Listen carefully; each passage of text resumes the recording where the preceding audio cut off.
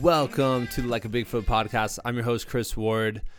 This week is pretty much all revolved around the question, what is your quest?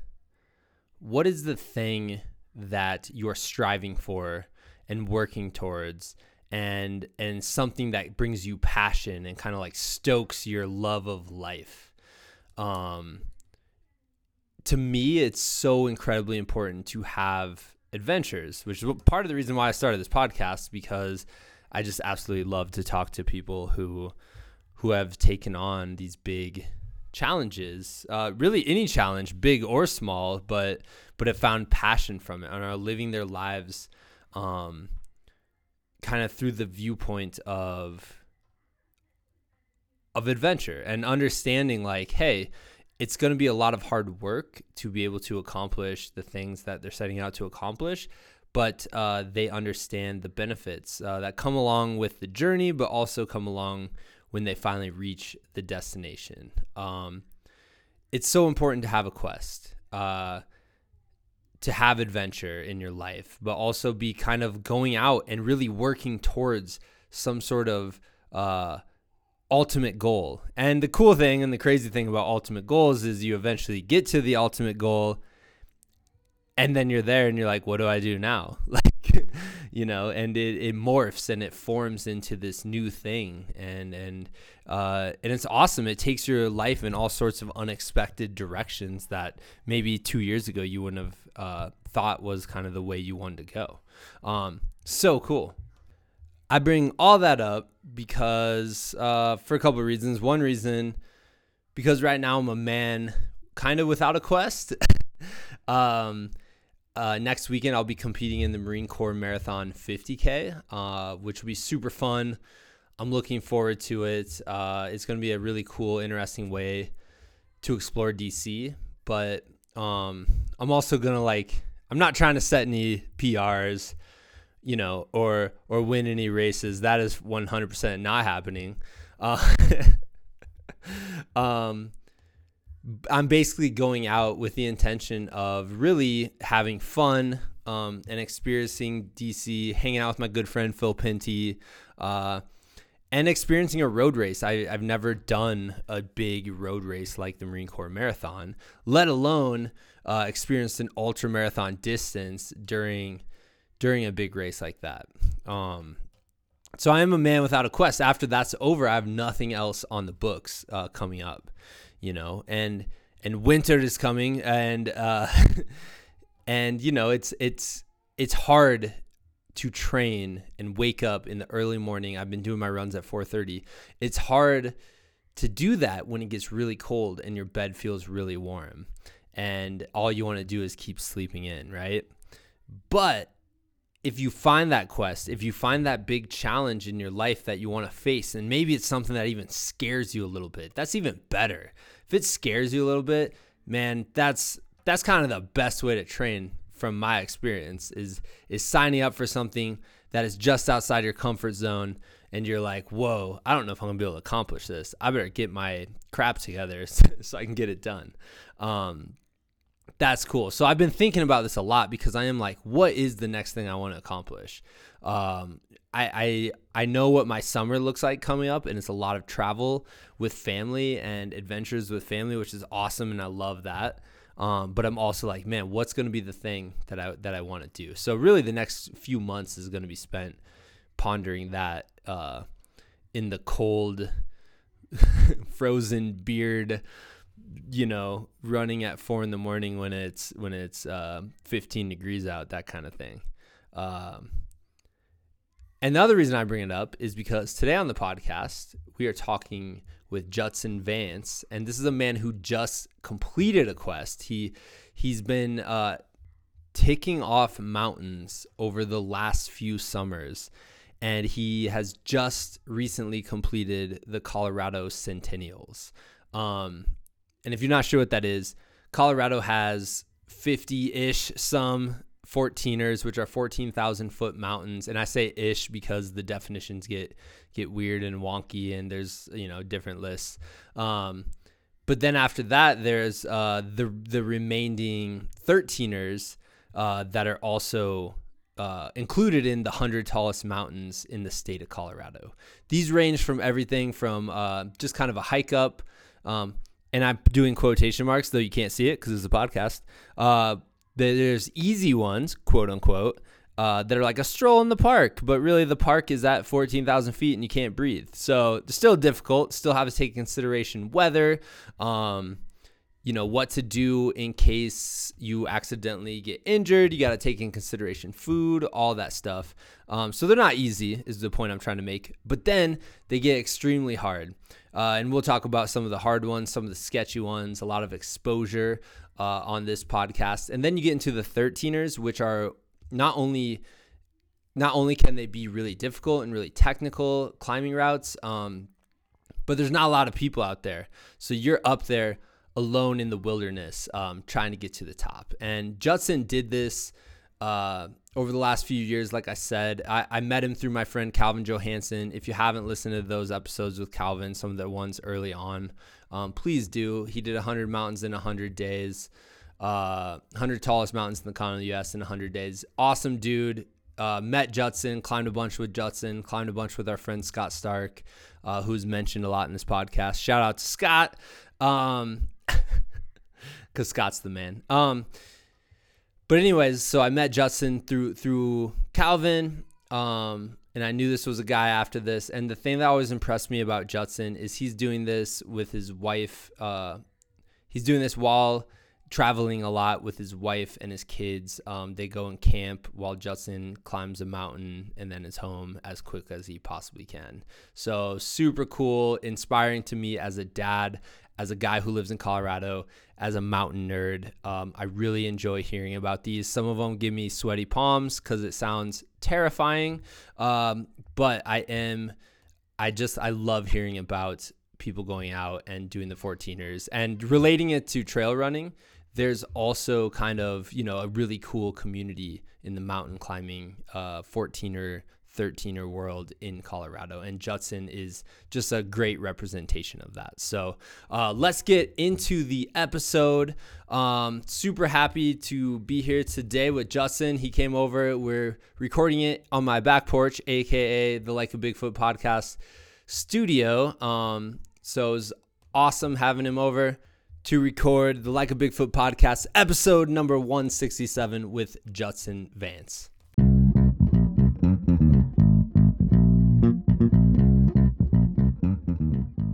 All right, guys, we're here with Judson, and I'm super excited to kind of dig into your whole mountain climbing experience, man. So first of all, I gotta say congrats. Thanks. Yeah, dude. Yeah. Can you kind of give everyone an idea? So you just finished the Colorado Centennials. So can you kind of give everyone an idea of what that is? Yeah, it's the 100 highest peaks of Colorado. It includes the 14ers, and then the rest of them are 13ers. It's like 13, 8, whatever. Is it one of those deals where there's a billion different definitions of is there any of them that are in question where people are that's not one of the 100 tallest, this one is instead? Oh, I'm sure there's plenty of questioning stuff. This one I think the Centennials kind of cuts out a lot of that questioning that you get from say the 14ers or whatever. It just takes the standard definition of a 14er or none of the unofficials count. So you have the 53 or the 58 or whatever 14ers. Yeah. It's 53, and then the rest of them are the 13ers. So basically, if it doesn't have the 300-foot rule and between the two peaks or whatever, then it's considered a ranked mountain. So it just takes the ranked mountains. Nice, man. Well, so I met you through our friend Calvin, and you joined him for a few mountains when he was doing his whole 100 mountain quest. Yeah. What drew you to it? What made you decide hey, I'm gonna climb the 100 tallest mountains in Colorado? Oh, that's a deep question. There's a lot to that. Moving here, I just saw so much of the state and wanted to explore those, either towns or, wilderness. I had come from kind of wanting to, just be in the backcountry, and it was kind of one of those bucket list items. Oh, if I climb them all, and I just kind of threw it out there. If I climb all the 14ers, I'll have seen a good amount of the state. I'll have visited, stayed close to those towns, eaten in those towns, that kind of stuff. And then it just I kind of got hooked on that. And then just while climbing or hiking those, it was kind of like, wow, there's some really cool mountains over here. And, just kind of trying to tag, other stuff with them. Yeah. So did you kind of did you finish the 14ers first and then add them on, or was it kind of like mixed up? No, I ended up, I was getting close. I probably had maybe 15, so maybe not considered close, left. And then there were, Scott and I had actually hiked, I think he's been on your, yeah, Scott and I were by the way, I'm going to say in a little bit, Scott basically sent me a list of a whole bunch of topics. So Scott designed the interview. Scott Stark. Yeah, so Scott and I met because of Calvin. So it was kind of one of those. So crazy. Linked everybody together. But Scott and I met, and we both just started going, let's just go do a bunch here this weekend or week even, because both of us were kind of not working. So, Scott and I ran into snow one day. We were just doing some 14ers, and we woke up, and it was snow. It was a couple inches, and we were kind of like, we were going to do like an overnight. So we had and mind you, Scott carries a lot of equipment. By that, I mean heavy equipment. So I can go with a tarp tent and just keep it light. It's my, I don't suffer. Scott was going to do an overnight where we both were, and we got snowed on, and we were like, man, this is not going to be a fun traverse to, try to tag a bunch of peaks of snow. And I mean, it was going to probably melt off at the end of toward middle of the day or something. You waited a couple hours. It was going to take a while, and we were like, oh, we want to do this many mountains, in 2 days. This is really putting a damper. So we kind of went back down, regrouped, and this was on top of the mountain where we were like, yeah, this isn't safe. He had already broken, I think, both his trekking poles or something that day. It was one of those kind of, so then we just kind of regrouped, and we're like, hey, look, there's a 14er and a Centennial over here. Yeah. And it was it was on the Sawatch, so we were both of us had kind of thought about trying to linking the Sawatch range, just kind of getting a feel for some of the Nolans, because neither of us had, real experience with trying to do the Nolans 14 or something like that. Just those, you're not doing the standard routes of stuff. Yeah. So we were kind of trying to figure out some alternative, routes up different mountains and stuff like that. So it was just one of those. And then from there, we were just kind of like, oh, wow, there's no one out here. We're non-trail kind of traversing or looking for stuff. Is just kind of, you just have, you play by your own rules. It's not the standard route up some sort of peak or whatever. Yeah. So that was kind of the transition to that. And then I ended up saving Sneffels for my finisher, which is a 14er. It was just kind of one that was I was just kind of oh, that would be a cool one to finish on. Yeah. And I know it's tons of people's, favorite 14er. So oh, really? Yeah. What makes it stand out? The terrain. It's it's over by Ouray and Telluride. Okay. The peaks around it are just really pretty as well. I mean, the whole range, if you just driving, from Montrose or Ridgeway down, they're just fantastic. And then Blue Lakes is a route we took. It was just it's a destination. People go for day hikes just for that, nonetheless, to even try to do Sneffels. So it's just, it's a pretty area. That's cool, man. What did the finish feel like? Did it even hit you? Somewhat. Honestly, it number 99 hit me more. Really? It was Phoenix, and it's down in close to Creed. It was just kind of in the middle of nowhere, and I did it a couple weeks before, and I had messaged some people, and then we had some stuff planned, and so I was just kind of I just should go do it. So I ended up taking off work, and I ended up doing it on a Wednesday before we had a trip planned for the weekend. So I just drove down Tuesday night and then drove back Wednesday night. And it was just one of those things where I ate something that wasn't good. The weather was crummy. It was one of those typical like, oh, this is the worst kind of hiking, like it was gusts of wind all day, getting pelted with grapple and like moisture coming down. It was one of those where like I know people have turned around for easier, and it was one of those I didn't see a soul basically all day, but it was, I don't know, it was something about getting to the top. It was, I don't know why that one seemed to be more real, like maybe because it was so like it was obtainable. And it wasn't because it was like solo, you were experiencing it by yourself a little bit? Maybe. Like in your own head then, maybe? Yeah, and I mean, I've done tons of them solo, and I mean, you go back and listen to any of your podcasts, you definitely hear people, it's over and over again, like it's in your head, kind of like stick to the plan, or those kind of things. And like that's kind of easy, I think, when it comes to peaks. You can be like, I go to the top and I go down. Or for other things, like this is my goal and I get it done. And so it was,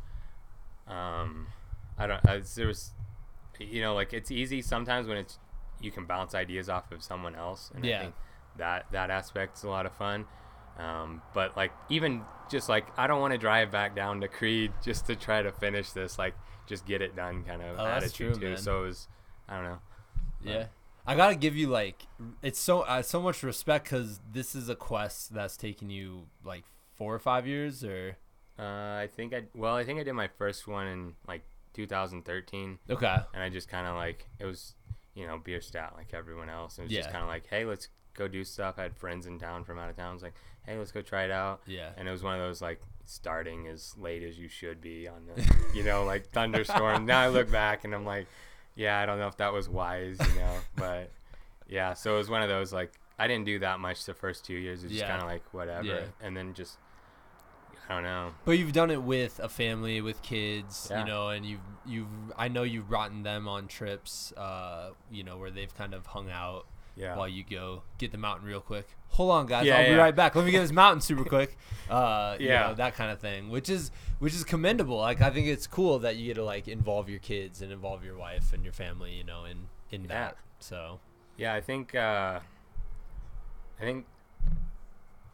for me, I saw a lot of families who kind of grew up, their parents kind of grew apart.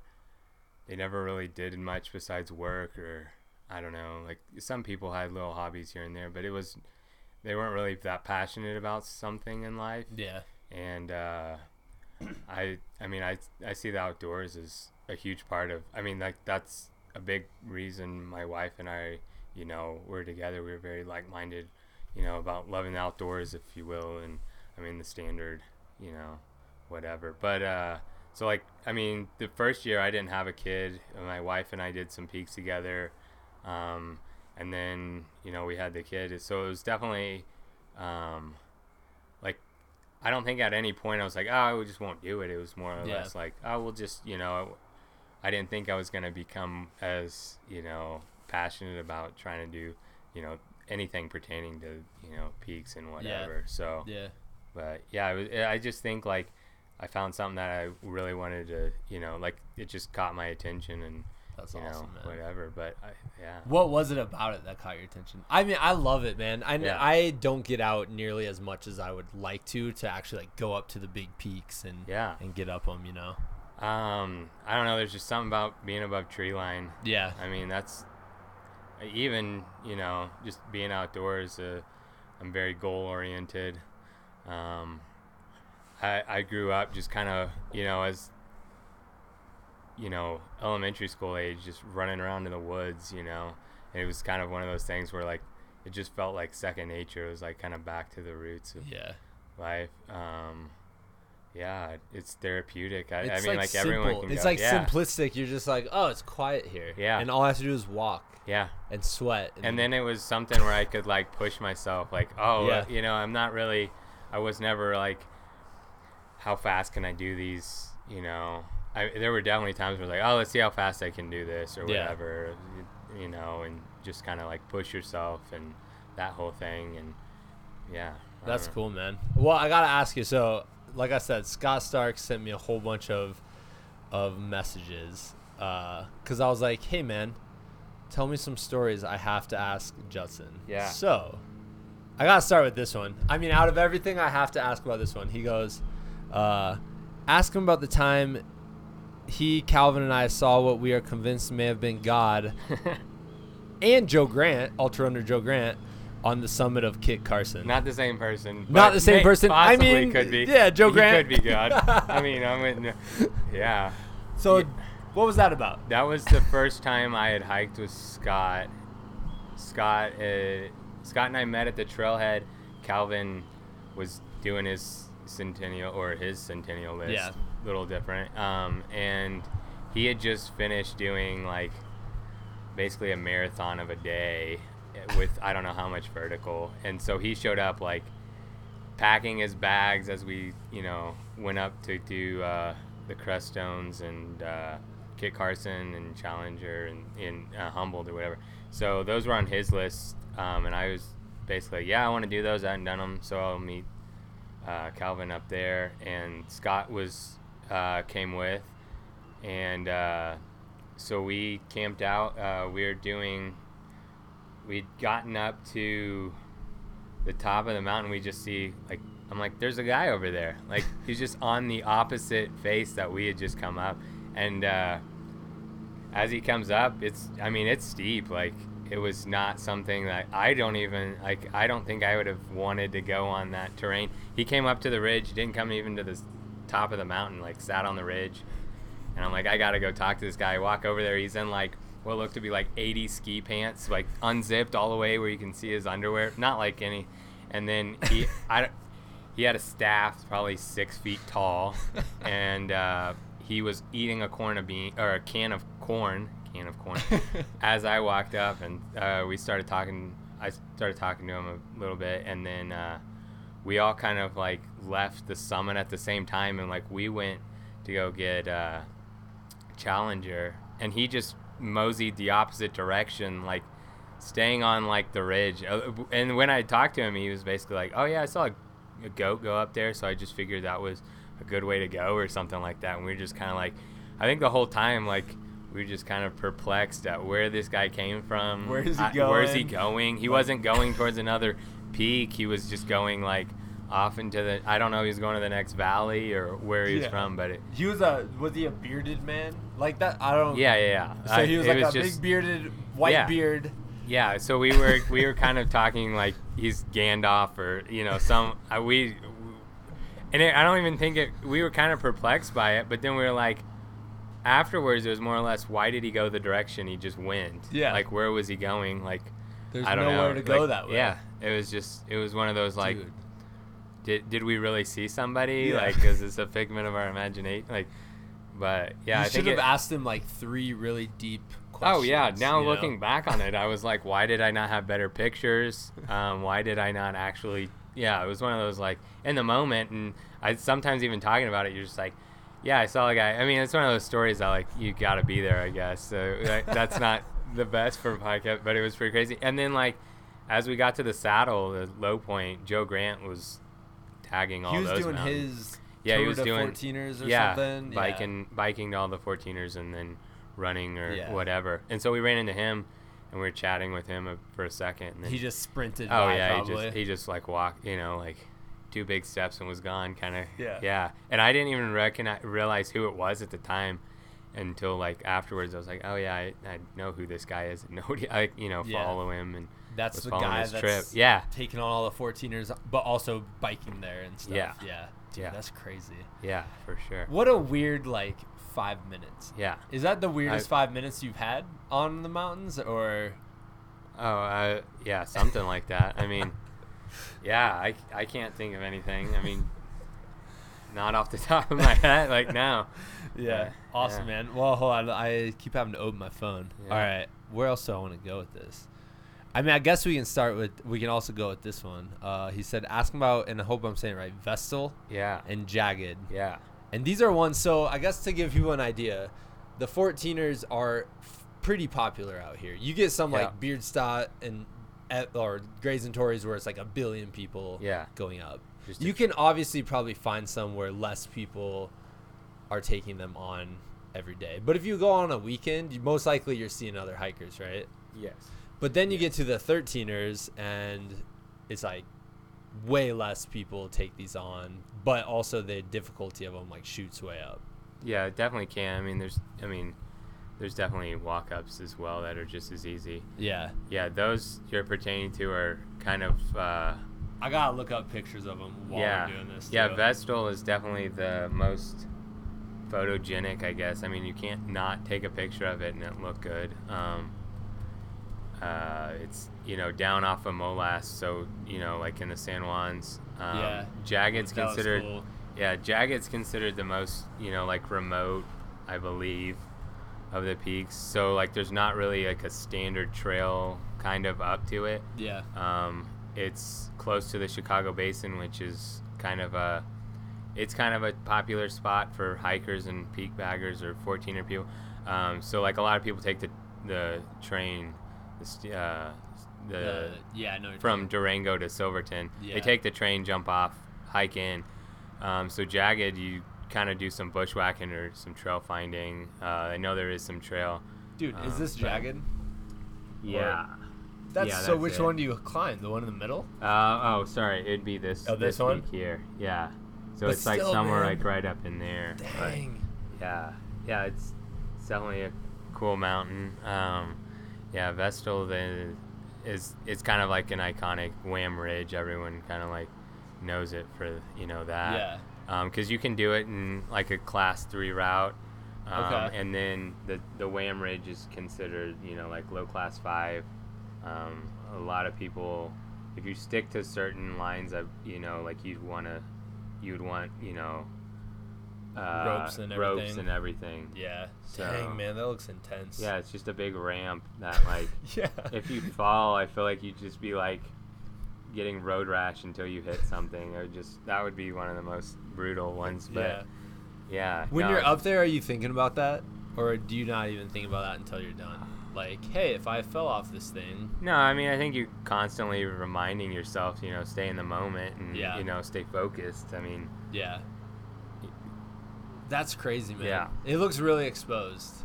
Yeah, I think once you're doing that on the regular, it kind of becomes, I don't know, second nature or whatever. Yeah. I mean, yeah. Don't start with I don't know. I've definitely heard of people going and doing like stuff similar. Like my first, like I ran into someone who was like doing the bells and like they did the bells traverse like one of their first times. So it's definitely one of those things where like, yeah, go ahead, but like, I mean, you're putting yourself at risk. Like, I mean, I wouldn't suggest it. No. I went. I did a race and one of our paramedics this summer. He told me his first one was Capital. Yeah. And that's the one that, it's known as, like, super exposed. Yeah. I guess, like, the way it's been described to me, like, the footing is okay. But you're on the knife edge, so it's, like, either way. You get like kind of a difference.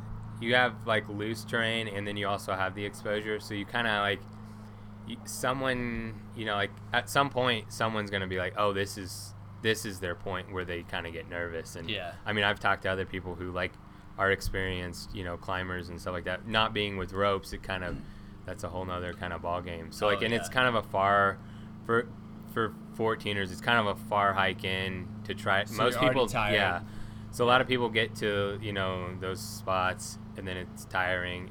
And then you get to the top, you have to turn around, and I mean especially in Colorado, you hear people not making it down, especially safely. Like 2 years ago on Capitol. Well, and that was 7 or 8 people. I don't remember how many it was, but I mean a good amount of them were trying to go down another way just to avoid it. Yeah, to avoid thinking like this will be an easier route, and that doesn't work out. That gets you in trouble. Yeah, and it's pretty remote, so like there's not people over there you can holler and be like, hey, I'm in trouble, or that's I don't terrifying, man. Yeah. What is it called? You get cliffed out? Yeah. So what does that mean? Oh, I mean, you could probably down climb something or up climb something, and then realize like, oh wow, that was like now I can't go further, or it's too dangerous. And a lot of times you get quote unquote cliffed out, and then you're not thinking straight, or who knows, like you're not even just the slightest slip, and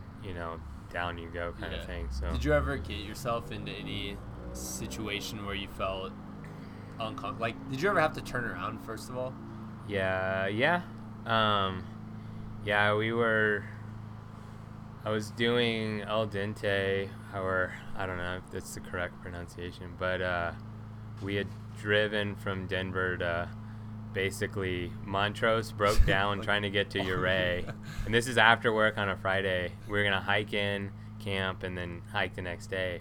And truck broke down. We fixed it. We didn't get to, like, the trailhead until after midnight, and then we hiked in. And so, like, we got like an hour of sleep, and then we were trying to beat the storms, and didn't happen. And the route was very slick, like a lot of lichen, just big boulders, very steep. And there was definitely some thunder and lightning right there that we were like, okay, well, like, it's here. And in the times I've been to that Wilson group a couple times, and like almost every time it's just like the storms just form out of nowhere. I feel like it's one of those, like, it's like the first, maybe it's because the first like big mountains in Colorado kind of thing, or I don't know. Oh, is that it? It's I'm like fascinated by I would only assume, like, I'm this is not scientifically proven, but this is the Judson opinion. Wait, you're a weatherman, yeah, you right? see me on NBC all the time. Yeah. Dude, I'm fascinated by Wilson because I've talked to a couple people for the show, including Calvin, and I've talked to a couple people just when you meet them, and they're like, yeah, I've climbed all the 14ers. Yeah. Because I always ask them, like, what's the sketchiest one you ever been on? And I think 3 or 4 separate people all were like, oh, I got in trouble on Mount Wilson. Yeah. Or Wilson Peak, because there's two. It's either Mount Wilson's the harder one, but Wilson Peak's just like a stone's throw away. Yeah, Calvin, I know when he did those, got like terrifying. I don't know if he told this story, but he did. Yeah. Okay, yeah. He just got like tried to go down the wrong side, couldn't see anything, almost got cliffed out. Basically, we knew where we were and had to turn around, whereas like he was kind of on, I think he was on the actual traverse between El Dente and Mount Wilson when he did that, which like we didn't even get to that point to like then traverse over. So like, how was it when you did Mount Wilson? You might be the first person on the podcast, but yeah, it was all right. Well, I tried with the same guy that we had tried. He was his name's Keith. He's been doing them for years. Like I think he probably started either in the 80s or the 90s. Wow. And so he kind of was one of those, like, when I started, he was definitely one of those guys like, yeah, don't do that peak, do this peak, like you don't know what you're doing, like very mentor-y kind of. He was like, you need to build your way up. Yeah, but that or just like could give me some, the beta for it, or was definitely, like it set you up for success versus just showing up and not knowing what you were doing kind of thing. But so I tried with him the first time and we bailed, and then the second time was, like the next year after that, and we did it up some gully this time that like it was like it should be done in snow when there's full of snow, and it was all melted, it was loose, and like I don't think you should call it a class 3, but I mean it was class 3, quote unquote, maybe a Gary Roach class 3, but really most people, I mean, like I wouldn't go back and do it unless there was snow in it now. Yeah. And so like that was sketchy in my mind, and then doing the traverse over, I mean, that was, I found fun, and like it didn't seem too technical. And then I mean there was kind of a move on Mount Wilson that kind of definitely cements it as makes it. What's the move like? Oh, I don't even remember. Is it exposed though? It's it's definitely exposed. You make a wrong move, you're in big trouble. Yeah, and I think you can kind of do it 2 different ways, and I think the way it presents itself, it's kind of like if you were to just stop, turn right, you kind of could bypass it, if that makes sense. I don't know. Yeah. And I mean, people can nitpick any route apart and kind of like come up with what the correct route could be. So it's kind of one of those up in the air. But yeah, I mean, it's one of the few 14ers I think that is a solid class 4 or whatever. If you want to look that up. I learned this because when you look at what's the name, Jerry Roach? Yeah. When you look at the Gary Roach. Gary Roach. Yeah. When you look at the guidebook, there's parts where it's like, oh, the next mile is all class 4. But I learned it's like there's maybe one class 4 section in that part. You know? Yeah, and I don't know the standard route up Mount Wilson, so like it could be pretty mellow until you get to it. But I came from El Dente or whatever, like Traverse, and it was. I mean, there was definitely a bunch of class 3, so it's like sustained. You know, like you can't fall. You know, easy to pull like rocks down. It's not super solid. Like it's definitely like it's sustained, and that's the same with that whole range. I mean, we're talking about, you know, Capital and. You know, and those kind of like the rock just isn't, you know, as mellow as some of the Front Range and Saguache and those kind of things where like I think people tend to like, you know, they're used to like, oh, that was a hard move and then it's easy it versus like a sustained and like technical route where you're always pretty difficult moves for a long that time. Or just like you're always, you know, having to stay alert and just how much mental focus it takes just to, you know, every step you're thinking like this is how I place my feet. So like going from like say something like that to like going and doing like a trail run or, you know, like one of the easier 14ers, you're not even thinking, you're just barely looking down, you're just kind of surveying as you go, like and you can kind of just, you know, like it's second nature just to walk kind of thing versus walking on loose stuff that like if it starts going we might not all stop. So dude, that's crazy. Do you ever get sketched out at all, or? I mean,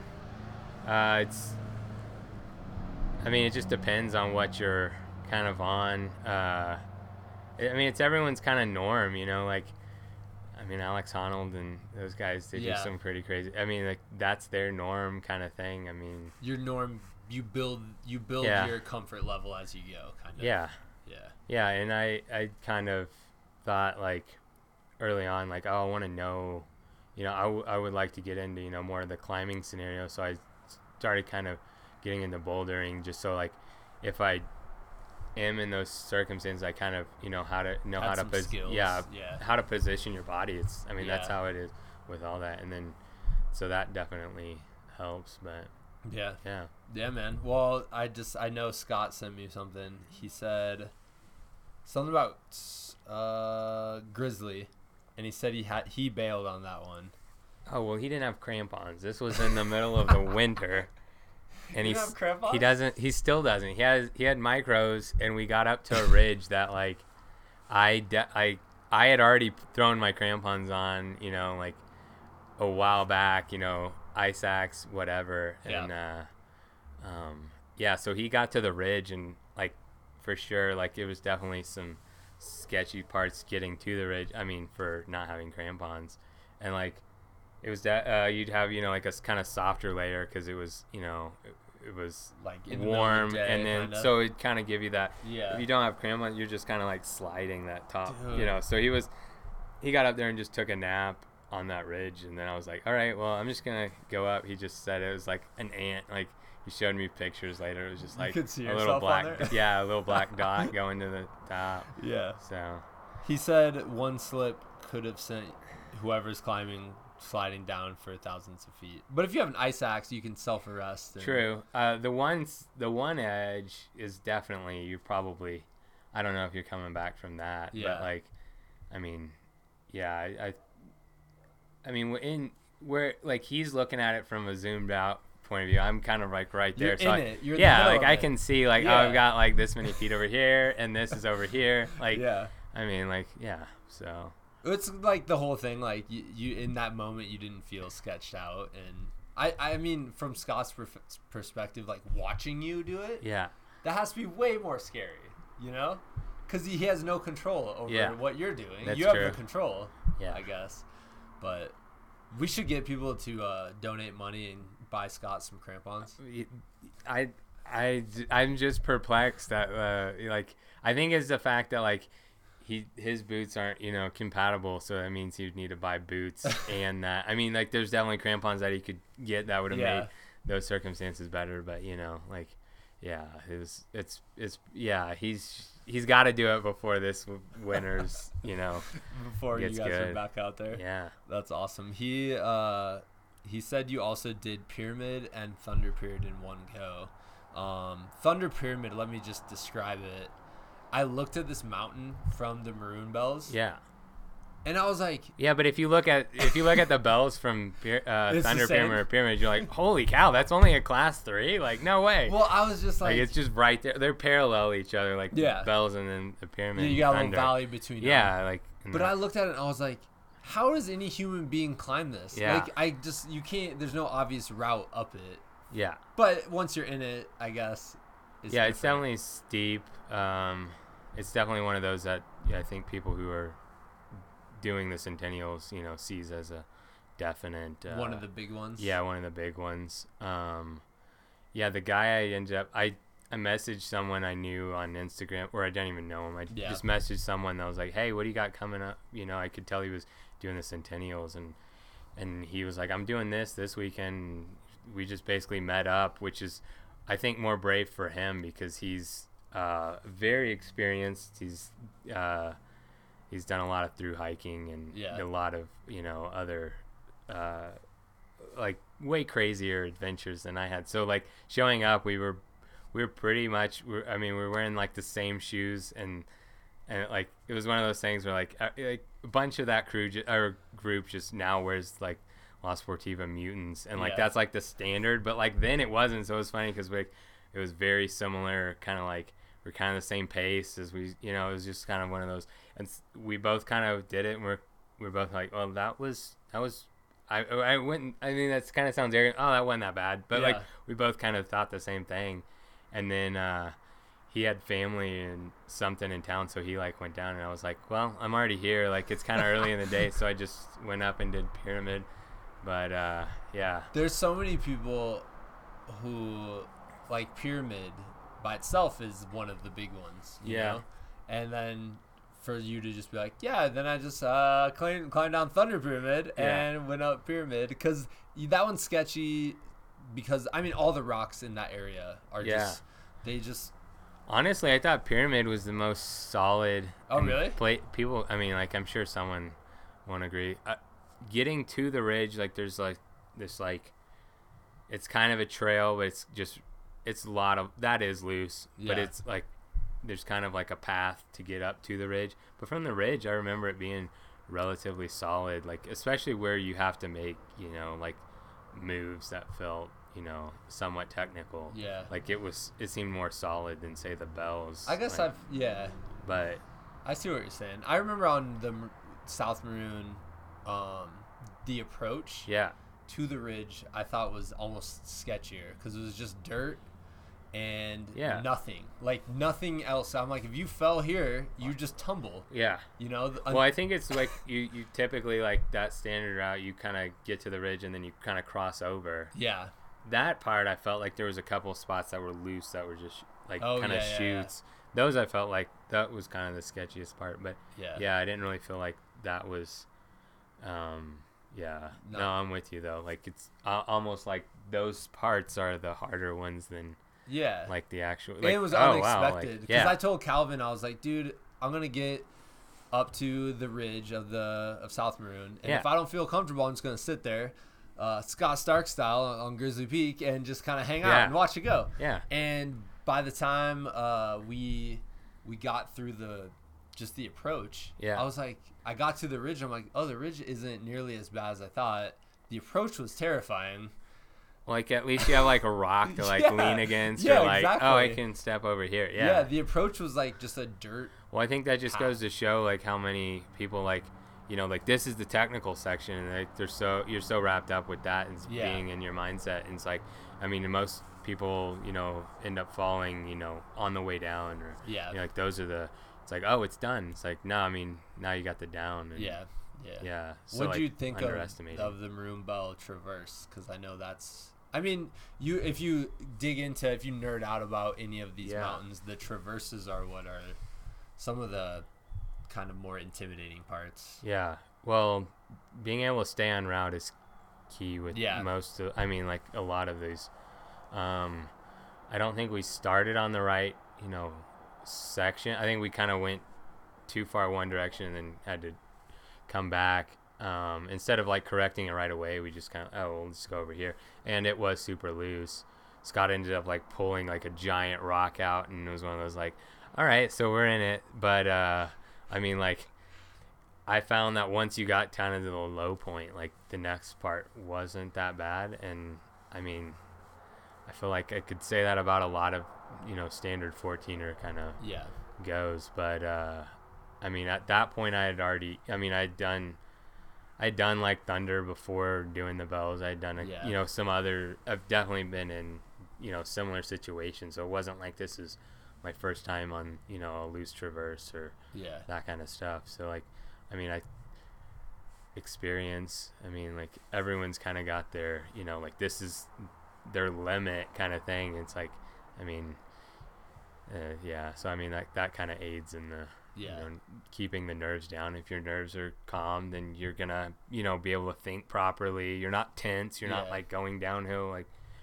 like always kind of jumpy or, I don't know the best. Well, so I've heard people tell me they're like, when you're talking about the really narrow sections, they're just like, well, imagine you're walking down a sidewalk. Yeah. How often do you just completely fall off the sidewalk? They're like, never. You never do that. Yeah. Because you're not scared of the sidewalk. But, if you're walking down the ledge, you just got to imagine, you just got to be relaxed, just like you would be in any other situation. And obviously focused, but you can't be freaking out. Yeah. No, yeah. Just having a real, understanding the gravity of the situation, but still being able to, be calm about it and, take it one step at a time. Yeah. What was the most, what was one that you got to the top of and you were just, completely ecstatic? Like, happy. It might not even have been a super difficult one, but just, one that's memorable that stands out of, whoa, this was an amazing feeling, an amazing moment. Oh, I'm sure there's a bunch. Yeah, I would for sure. Again, for some reason, I think just because it was almost at the end, like Phoenix, and I'd also kind of I've kind of been in the culture of just what it consumed with mountains or outdoors for something. It was just one of those things where you have a lot of people who downplay peaks in general and those kind of things. So it was one of those things where I'd kind of gotten to the point where it was just kind of normal. This was kind of the norm.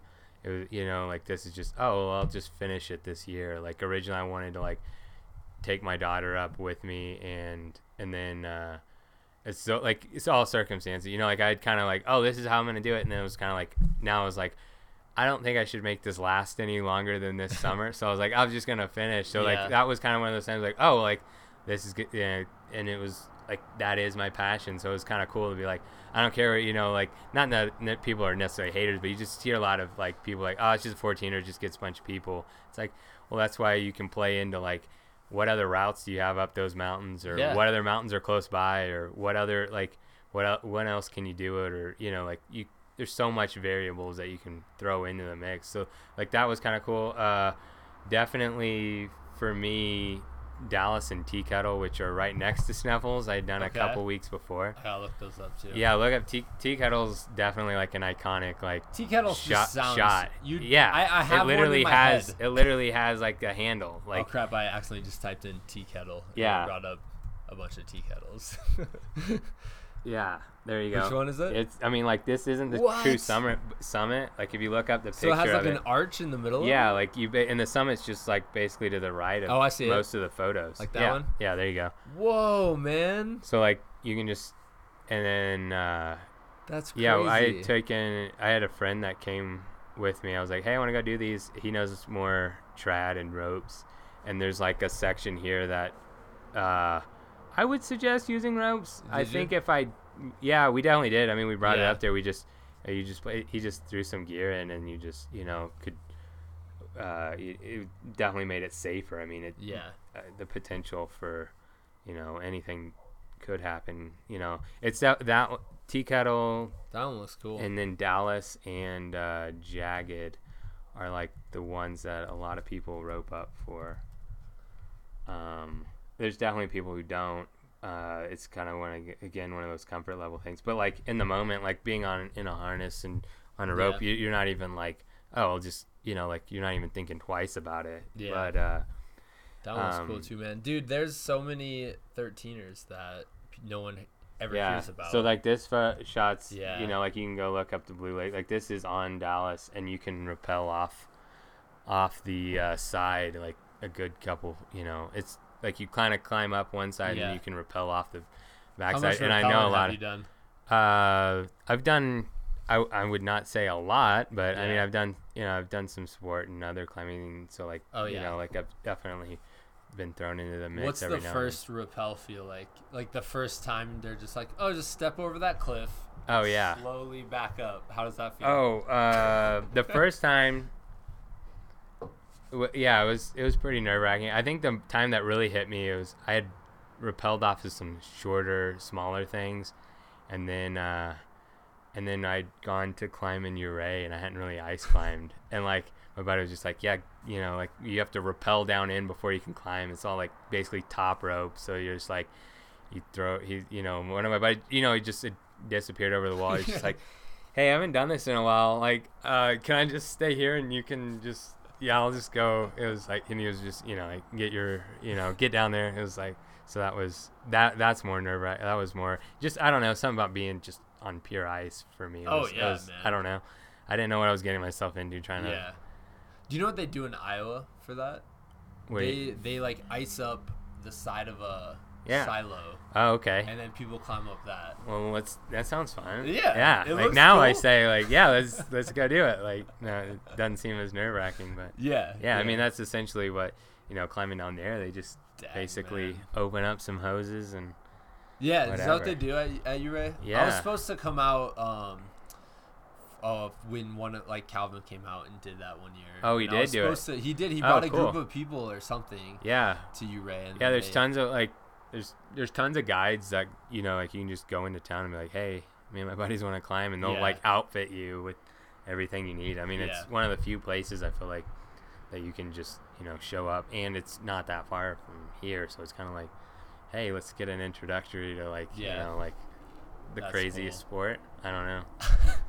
What have you taken your kids up any of them? No, we've definitely like. I had almost taken I've got 2 daughters. I've almost took my first daughter up, and then it was one of those things where like, I mean, there's not really that much of a point. Yeah. So we've definitely backpacked in and like set up camp in areas, and then like, you know, just explored in. They just areas. Play around camp while you go. Yeah, and then so like we'll go camp, or we'll go like climbing somewhere, you know, just like sport climbing, and they'll just, you know, sit around and. That's cool. Mess around in the dirt, but but it's amazing how much kids just like climbing on rocks too. Yeah, and because every time we go camping, that's the first thing they're drawn to. They're like, "There's a bunch of fun rocks out here." Yeah, that's kind of almost like sketchy in some of those. It is. It's kind of terrifying. Yeah, it's like, yeah, for sure. But then you want to encourage it. Oh yeah, well it's like, where do you ride that line of like being a good parent? Like if they were to fall, you know how bad you'd feel and that kind of stuff. Yeah, my youngest is just a little over 1. It was just funny. We like set up camp, you know, like 9 or 10. She had napped the whole way, and then basically she doesn't crawl, she scoots. So she just scooted around the tent for like 20 minutes as we're like setting up, and she just like does this like scoot around. She just, no one in her way, just like as it filled, the tent filled, her spot got smaller, and then finally like out, like if you like, man, she goes to sleep quick, you know. Like you're like, boom, you're like, oh wow, like 2 seconds later, like I need to camp more often. Like it's almost too easy. That's cool. Where's your favorite section of Colorado? I mean, probably the San Juans, but yeah, I don't know. There's definitely favorite sections in all the ranges, just because you know, being in there. But I'm a huge fan of the Sangre de Cristos, but yeah. Is that the ones by the sand dunes? Yeah. Okay. Yeah. So we definitely go to the sand dune. I've been to the sand dunes every year since my first daughter was born. So it's kind of like the one tradition that we've got. So it's like we go there every year. That's cool. So like, I mean, it's right there around, you know, other mountains that are really cool. That's a fun area. That's cool. Is there any that you've gone up multiple times? Oh yeah. Okay. Sadly, well, I say sadly, I've probably done like, I looked on my list. I've usually document which mountains, including like unofficials or other 13ers. I've done Bierstadt like 9 times on my list, and then a bunch of others, like 2 or 3 times. Was it for a purpose, like to get used to altitude again? Yeah, some with Bierstadt it was. I mean, it's so quick. Like it's easy to get up there. Yeah, it's an hour away. Yeah, like I could be if I had a short day at work or like nothing was coming through, just like, all right, I'm taking off. So I just go grab my car and run up and do it. Like I started sometimes late in the afternoon, but it was almost like that window between like the storms aren't here anymore. Like they were like fading off, so I could kind of get close to the tree line, and if it didn't look like these, I know there were times I've turned around on that, but like it was one of those like non-suggestible times, but like if like from this point on it's gonna only take me this long and I can be down, like, or the clouds have already cleared. So it was one of those like easy terrain. It was also just like an easy escape, like especially from the heat. I like to run. There's been years where I've done more than I haven't done that much in the past like year, but when I was doing more running, it was like escape from the heat here. You could definitely go up there, and it was like it only took me a couple more minutes to get a little further.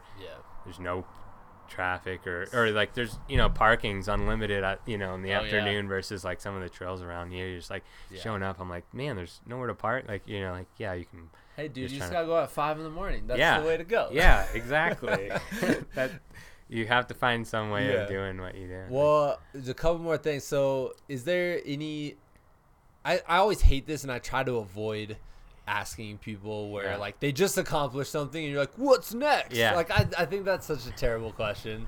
So I figured that was the one. I'm gonna word it in a different way. Yes, because I think you could probably go back, and I'm sure I've done it. Because like everybody's asked that, but sometimes I like bite my tongue and I really want to know what's next, but I'm like, no dude, don't, now's not the time.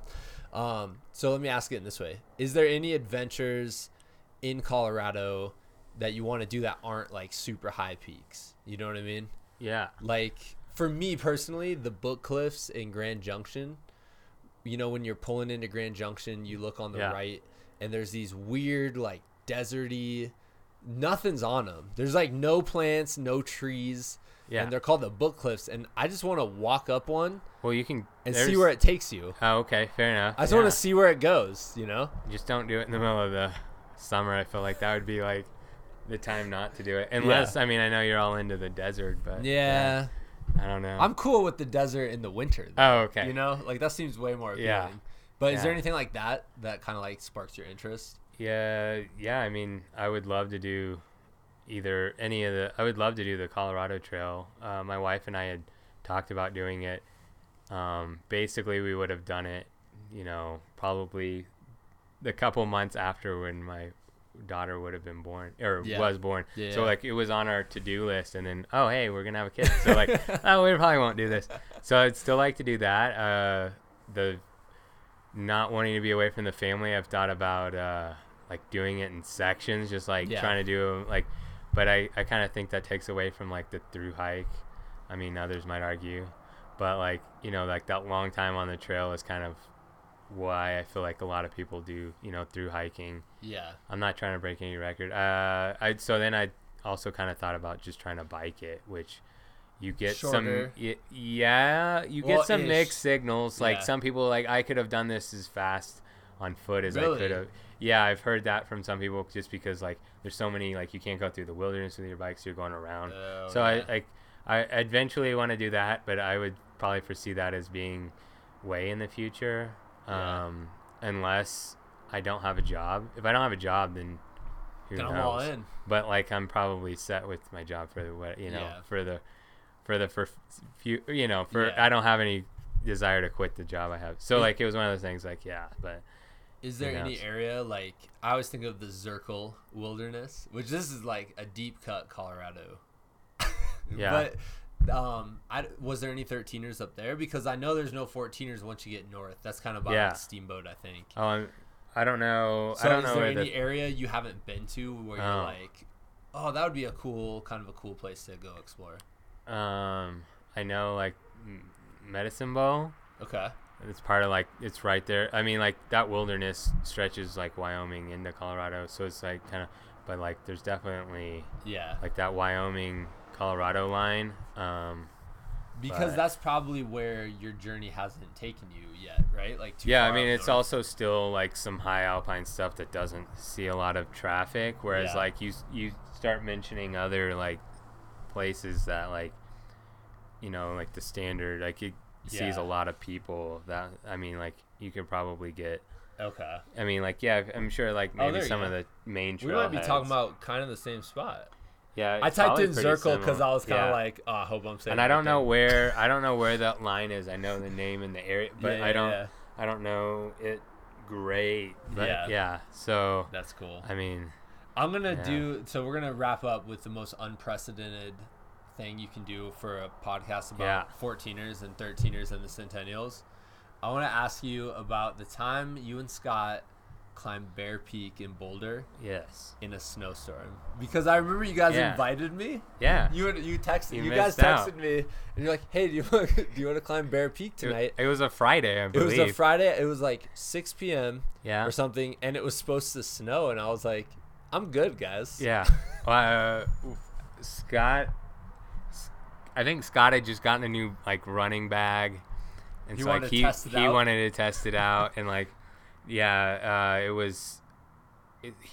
think he had to be here for something for Saturday in the Front Range, and so like we were like, hey, I was like, I'm game, like let's go up, I don't have plans. We just started doing Bear, and I mean it's nothing crazy, you know, especially if you know the area. It's definitely you know, like in the middle of the days when you see, you know, people hiking or running in the area. So, and like the snow had just started basically down here, but up there it must have been going. And so it'll get better as we go. As we got like up to the ridgeline, it's like, I mean, wind, and this is like late spring kind of snow. So we were like, it can't be that bad. It's just gonna be wet. And we were thinking like temperatures weren't gonna be bad. And like at the time, like Scott always in shorts is like running in shorts and's got like icicles hanging off his leg. He had shorts on? Yeah, and leg hair was just icicles. I didn't even realize that. Yeah, I mean, the only reason we didn't freeze is because we basically tagged the top, and then we're like, all right, let's go. Like just keep the body temperature high. And, like, I mean, there was a good couple inches up there. Like, definitely, like, I mean, if you know it's not hard to – I wouldn't say it's easy to get lost, though. But, I mean, if you know the area, it's pretty clear trail. Yeah. But, man, in snow and in the dark and in shorts, apparently. That's why I guess they put the weather – like that in-car. That's like – I mean, I guess that's why they put that – weather station research place. Oh, really? You know? Yeah, like that in-car parking lot, like it's like right below it. Like you pull up and you're like, oh, it's snowing. Like, of course, like that's why they're like, this is the spot, you know, like, but yeah, that's awesome, good. Man. That's cool. Well, dude, thank you for doing this. Thank you for coming over, man. It was super fun. Yeah. So. Let me just say thanks to everyone who basically made it happen, especially my wife, you know, putting up with me as, you know, it goes, and all the rides, you know, from other people. Scott was that's true. Like really, like just people coming along. It's a lot of fun, especially like the finisher to not, you know, finish by yourself. That's, you know, so yeah, thanks everybody. That's cool. How many people do you think? Oh, I want to put supported you along the way. Yeah, well, I mean, depends on what you consider support. I mean, there's a lot. I couldn't throw out a number. I plan on trying to like do like a get together so I can buy everyone a beer, or like a picnic or something. So I was like, that's on my to-do list next, is try to like organize that. There you go. That's the next thing. Yeah, that's the next thing. I could have asked the question, and you could like picnic. Yeah, picnic and or get together so everyone can get a free beer. That helped me out, and you know, That's awesome, man. Where can people kind of like see your pictures and whatnot? Just Instagram. Just Judson, right? Yeah. Okay. JUDDSON. Nice, man. Yeah. That's. You know what? I had to text. I'll admit this right now. Yeah. I had to text Scott earlier today. I'm like, "What's Judson's last name?" Yeah. Yeah. I don't even know if it's on my like Instagram or anything like that. Yeah. Yeah. I was just like, he's just Judson. Whenever I talk to Calvin, like, it's just Judson. Yeah. I mean, like, I don't know anyone else with that name, so it's easy. But that's true. Yeah. Well, cool, man. Thanks for coming on. Yeah, thanks for having me. Yeah. All right, guys, that wraps up this week's episode. Huge thanks to Judson for coming on the show. Really enjoyed having him over. Someday, man, I would love to climb some mountains with you. And I guess by climbing, I mean hiking. Some of those climbs you described sounded pretty terrifying. But yeah, man, huge congrats also. I hope I expressed it enough in the podcast or when you came over, but that is an epic goal. A lot of people work their whole lives just to climb the 14ers, and for you to get the Centennials done too is truly incredible, while also, you know, having a wife and kids and doing that balance that really, I mean, you always hear about work-life balance, but at times for people who are passionate about this stuff, it's the adventure life balance, right? Like, you want to have the adventures, but, you know, I'm sitting here with my daughter right now on my lap, and raising her is quite the adventure in and of itself. And that's important to remember and kind of like keep in mind that being a dad, being a parent, being a mom, whatever, that is also an adventure. And it's also something that we do these other adventures for, right? Like, it's a preparation for life. I want to go out and intentionally be proactive about doing something hard or finding myself in the mountains where it's peaceful, but also can be challenging and also can throw obstacles my way. And because I want to prove to myself that I am adaptable and I can overcome. That way, when life really throws me an actual adventure, you know, that is unplanned, you know, whether that be something with your kids or something with your relationship or, you know, people in your life going through hard times, that's the real adventure. And now, hopefully, because you've gone out and done these really hard things in other realms, you can pass those lessons on to what you're facing in that moment. So, I mean, ultimately, I don't know if a lot of us, you know, constantly think about that. I'm not like in the middle of running mountains being like, I hope that someday when, you know, I'm going through some real struggles, I will look back on this mountain experience. And like, I'm not, you know, we're probably not consciously thinking that during the moment, but it is something you can draw from, you know? So yeah, so that's kind of the final thought here on today's podcast. Go out, find your quest. I'm looking for mine. If you have suggestions, throw them my way. I'd love to hear it. I have some things in mind, but haven't really pulled the trigger on anything yet. So I'll definitely keep you guys updated. Like I said in the intro, I'm headed out this weekend to the East Coast to go to a wedding. So I'm super pumped to get some East Coast trail running. I miss it. So all the I think they refer to themselves as Beast Coasters. All the Beast Coasters out there, I definitely think there's something so special about running in the Appalachians and the hills in the Southeast. Is just, there's something special to it. And then the week after that, I'm headed out meeting our good friend Phil Pinty, and we're taking on the Marine Corps Marathon 50K. I'm sure we'll do some podcasts about it, let you know how it went. All right, guys, we'll get back at you next week.